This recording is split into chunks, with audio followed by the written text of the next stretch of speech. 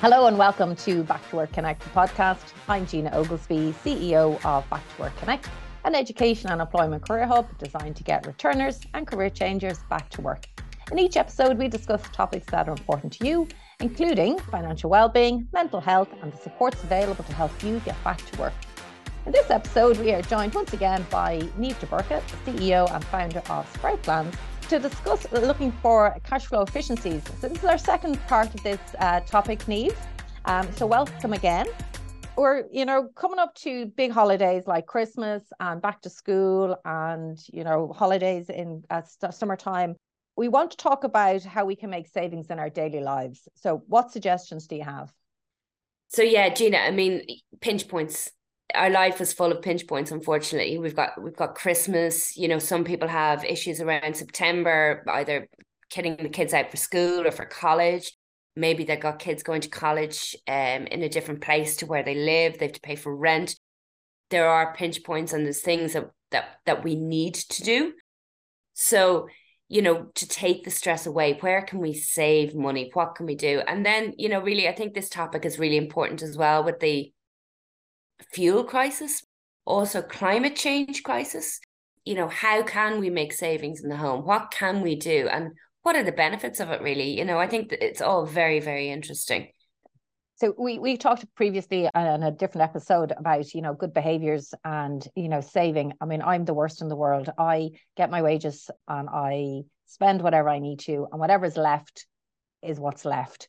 I know that's not the approach you should have, and that you should set aside X amount at the beginning for savings, and then you can spend whatever you have left.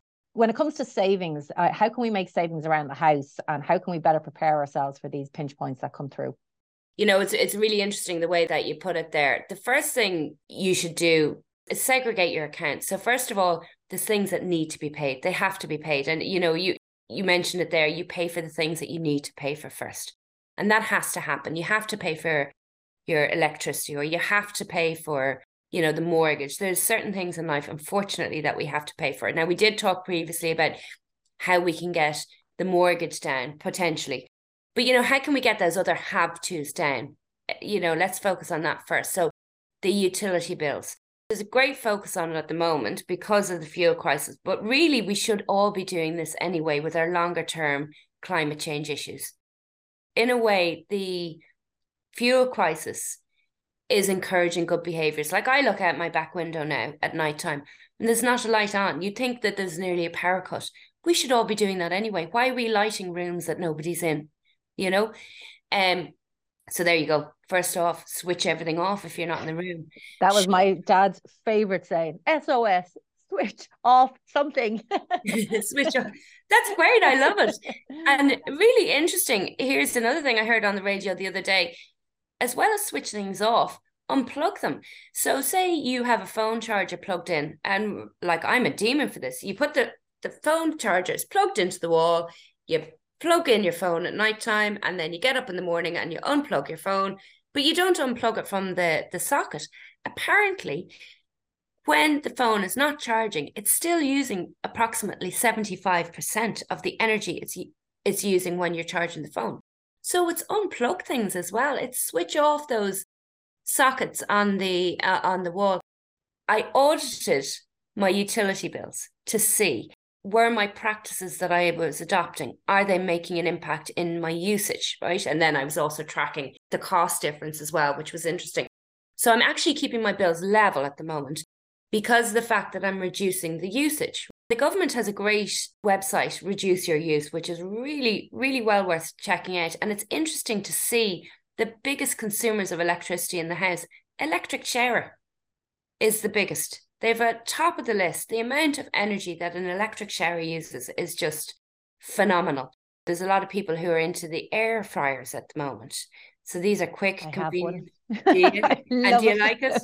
Absolutely love it. Everything just goes into it. Now, it's not huge, but everything goes into it. And I don't have to put the oven on. We have a range, and it just takes half an hour for it to heat up, and there's a half an hour wasted. So absolutely, the air fryer is our new go-to. Brilliant. Exactly. Like, there's so many people who are really interested, who do a lot with the air fryers. And as you say, it's the heating up time. So, and you're kind of touching on it there as well, just the convenience, Gina. one of the recommendations that I have is batch cooking. Now, I know there's a great group of people online. They have kind of competitions and they see, cooking for €5 kind of thing. And they post, what they cook. But like batch cooking, I just live by batch cooking. And the reason why I do is you're going to be cooking a meal anyway. So why not double it up, right? It works out cheaper if you're cooking in volume. And then you take half of it and you stick it in the freezer. And then you come home from work. You're exhausted from running around all day long or running after the kids, balancing everybody else's schedule. You're starving.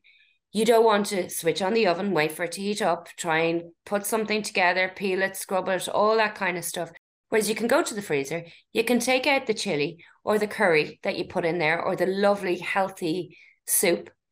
And you've a wonderful dinner ready in 15 minutes and on people's table. And cleanup is less then as well. You only have to do the one big cleanup. So the convenience and then the healthiness of the food. Like you are getting, you're not just going down and getting something out of a can in the shop. You're having home cooked meal prepared by yourself at home for so reduced cost, reduced inconvenience. It just batch cooking is definitely, and then obviously the energy consumption you're using, like it's just, there's so many wins with batch cooking. Makes it easier. We spoke about insurance companies and changing your, looking at your particular car and your house insurance and swapping them all the time. Electricity and gas providers, is that still, I know I've heard horror stories about people who were on a particular tariff, the 12 months came up and they didn't look at it again and then they were charged all sorts of mad money. Is it still something that people do, or is it something people should do, change their electricity provider every year? Without a doubt. I mean, and it is exactly that. When you sign up to these packages, you're getting like 30-40% off the ordinary tariff and you come off them. And that's why they have these introductory packages as well. There is a reason. So they start really making money after year one when you're out of contract. Most definitely shop around, see what's best. Now, it's my understanding that there aren't as lucrative offers on the market at the moment as there was. So ours is up in April every year, but we do shop around. Now, we also go back to your existing provider and say, I've been offered this by supplier A. Can you match it? Because they have offers there as well. Good place to start would be Bonkers, or We Switch You is another great provider, and they actually just look after everything. I think you sign up to them and they look after everything every year for you. So you don't even need to go, when is my electricity up for renewal? They've got that all covered. But definitely. And there's another site, actually. This is not to do with the utility, but to do with fuel, like petrol and diesel, pumps.ie. I don't know if you've ever heard of it. No, I haven't. And, we have 3 garages within a stone's throw of where we live. And one of them is hugely expensive. And the other 2 one of them is Tesco's and the other one is another main. And they vary so much and they are literally within a stone's throw. And I always think it's amazing how people are, like, all 3 garages would be packed. Like, why does nobody see it's cheaper somewhere else? But yeah, it'd be great to see that. So they just monitor prices at the pumps, I assume. Yeah, so pumps.ie, the garages sign up and they're not all garages are on it, but it's really worth checking out. So, you might kind of say, oh, I'm heading down to Mullingar today. Oh, sure, it's bound to be cheaper down there. And you leave yourself run dry, which is what we all do, especially when it's so expensive. And you get down there and it's another 20 cents on the litre. Pumps.ie, you might like that, Gina. You've got 3 garages in close proximity. Say they were all messing around with the prices all the time. You might actually find that Garage A is cheapest today, Garage B is cheapest tomorrow, Garage C, and these can be 10 cents. It can be significant if you're putting a lot in the car. So pumps.ie, it's a great website. That's definitely top tip for today. Pumps.ie is one I'm going to look at. So let's look at other household expenditure. And, there's 2 things I hate to do. One is to cook and 2 is to go shopping, particularly grocery shopping. But I do appreciate the value of shopping lists, and not to go shopping when you're hungry, but shopping lists. Why are they so important and how can we save when we have a shopping list and we stick to it? Yeah, I mean, shopping lists, it's something we do hear a lot of. And if you go to the shops without a shopping list, you are unless you're very, very organized, you are most likely going to come out with stuff that you didn't intend in getting and not with stuff that you did need to get. So I went down to the shop to get 2 liters of milk. I came home with a bottle of champagne and no Never milk in happens my to me, coffee. Neve. Never happens to me. No. But I trying to be humorous. Um, but you do on the whole, you get back and you go, I forgot that. So then you need to go back out to the shop. So that's one. That's if you were doing a small shop and you say, oh, I don't need a list. I only need 3 items. And you come back with the 2 of the 3 that you needed and not the other one. But if you're doing a big shop, to sit down and to plan ahead. So I'm going to cook a chili this week, right? So what do I need for my chili? And my chili is going to do me 2 days, and then I'm going to put 2 days in the freezer, and I'm going to have one next week and one the week after. And because I have my list, I know exactly what I need.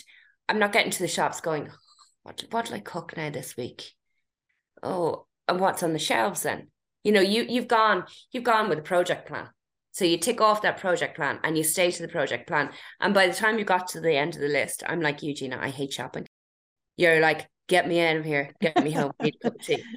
But it keeps you focused, and it means that you don't then have to nip out, oh, I forgot to get my sweet corn, right? Because when you nip out to get your sweet corn, you come home with a bottle of champagne and you don't bring your sweet corn. So that is the importance of shopping lists. And so if you were to do big shop weekly or little shops every other day, which would you prefer? Which are the most cost efficient? It depends on how stocked your kitchen is. What I found, this is a personal choice. What I found lately is that we will cook 1, maybe 2 batch meals a week. And then we'll dip in and out of the freezer for the other, maybe take out a lasagna one of the days, or spaghetti bolognese, or dip in and out. So you're mixing it up. You're not eating the same thing every night, and you're also replacing with alternative batch meals. But this is completely personal. What I found, if I went too organized with, I'm going to have this on Thursday, what would happen is you get to Thursday, you'd be tired, you just pull something out of the freezer, and that could end up going to waste. So you don't want to overshop. But I think just no matter whether you're choosing to go little or large, go with a list. Yeah, perfect. And chest freezer, if you can fit one into the house. Freezer, absolutely. freezer. And shop your cupboards first as well. That's a great tip. My husband is a demon for coming home with more tins of tomatoes, and you're like, we've got 50 in the cupboard, we don't need more. Yeah. Now, my husband's a demon for going to the middle aisles and coming home with a drill or a belt sander when we actually just needed milk. But anyway, so let's look at grants. How can we keep our house warm? What kind of grants are available to insulate our homes, and where can we get them, and are they worth the effort? This is thankfully getting more support, and I would see in the future getting even further support from the government, right? Because the climate change issue is it's a big problem that we need to solve, and the government needs to do more to support that. But at the moment, it's dealing with the fuel crisis. Before that, it was dealing with COVID. So first of all, in the first instance is, what can we do in our house to keep it warm, keep it insulated, use less energy, and shutting doors. The good old draft excluders. Do you remember your grandma used to have them? That actually They do work. They do work. Yeah, they do. And what I did last year was I interlined all my curtains upstairs.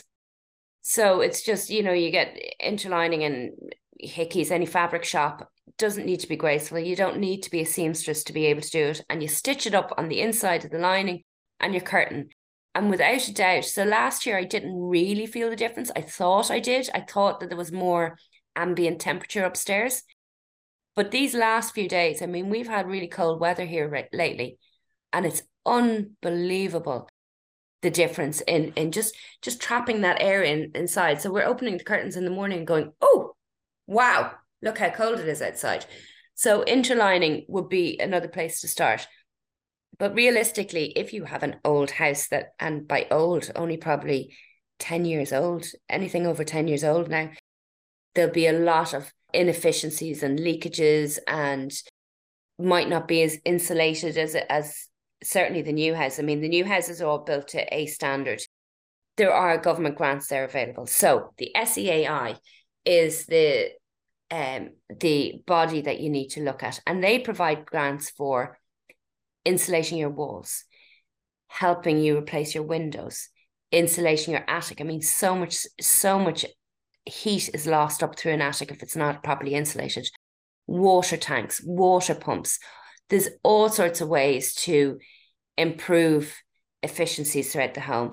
Now, for most people, the grants are, they're worth a proportion of the total cost of it.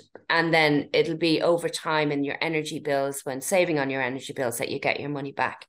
One of the first places to start, and this details are on the SEAI website, would be a home energy assessment. So they part fund that, and essentially you get an expert in. Now, it's not like a BER cert that says your house is an A-rated house or a D-rated house. This actually comes in and says, okay, well, your boiler needs to be done, that radiator needs to be replaced, you need this, you need that, and help you prioritize. So you can, we'd all love to live in a perfectly warm, wrapped house, but maybe it would be more efficient for you to insulate your attic than replace your windows. Or maybe you have a plan over the next 5 years, I want to totally upgrade my house. Where will I start? So, certainly that home energy assessment is well worth checking out. Now, really interestingly, so those were part funded grants. There are also fully funded grants for certain people who might be more vulnerable. So if you are in receipt of a domiciliary care allowance because you look after a child who is reliant on you for medical reasons, for whatever reason, you can actually potentially access fully funded grants. So I would go to the SEAI website and check that out. Another thing, actually, I mentioned interlining, but blinds are also as well. They create a layer. So it's all about packaging hot air and creating vacuums of warmer air, so that there's not much temperature difference between outside and in. But a blind as well, you can get cheap enough blinds in IKEA. They're not going to cost you a fortune, but it adds an extra layer of insulation. And then obviously heat the rooms that you're in, not the ones that you're not in. I have to say the SEAI website is definitely one that I'm going to have to look at. We started this conversation by talking about pinch points through the year, and how do we put our money into different savings accounts, and how many is too many savings accounts, and how many bank accounts are too many bank accounts, or is it just that you know in your own head how much I have to spend and how much I'm putting away? Or do you actually, when you say put them into vaults, is it physically transferring it into a different account, or is it just in your mind? Yeah, so different people approach this in different ways.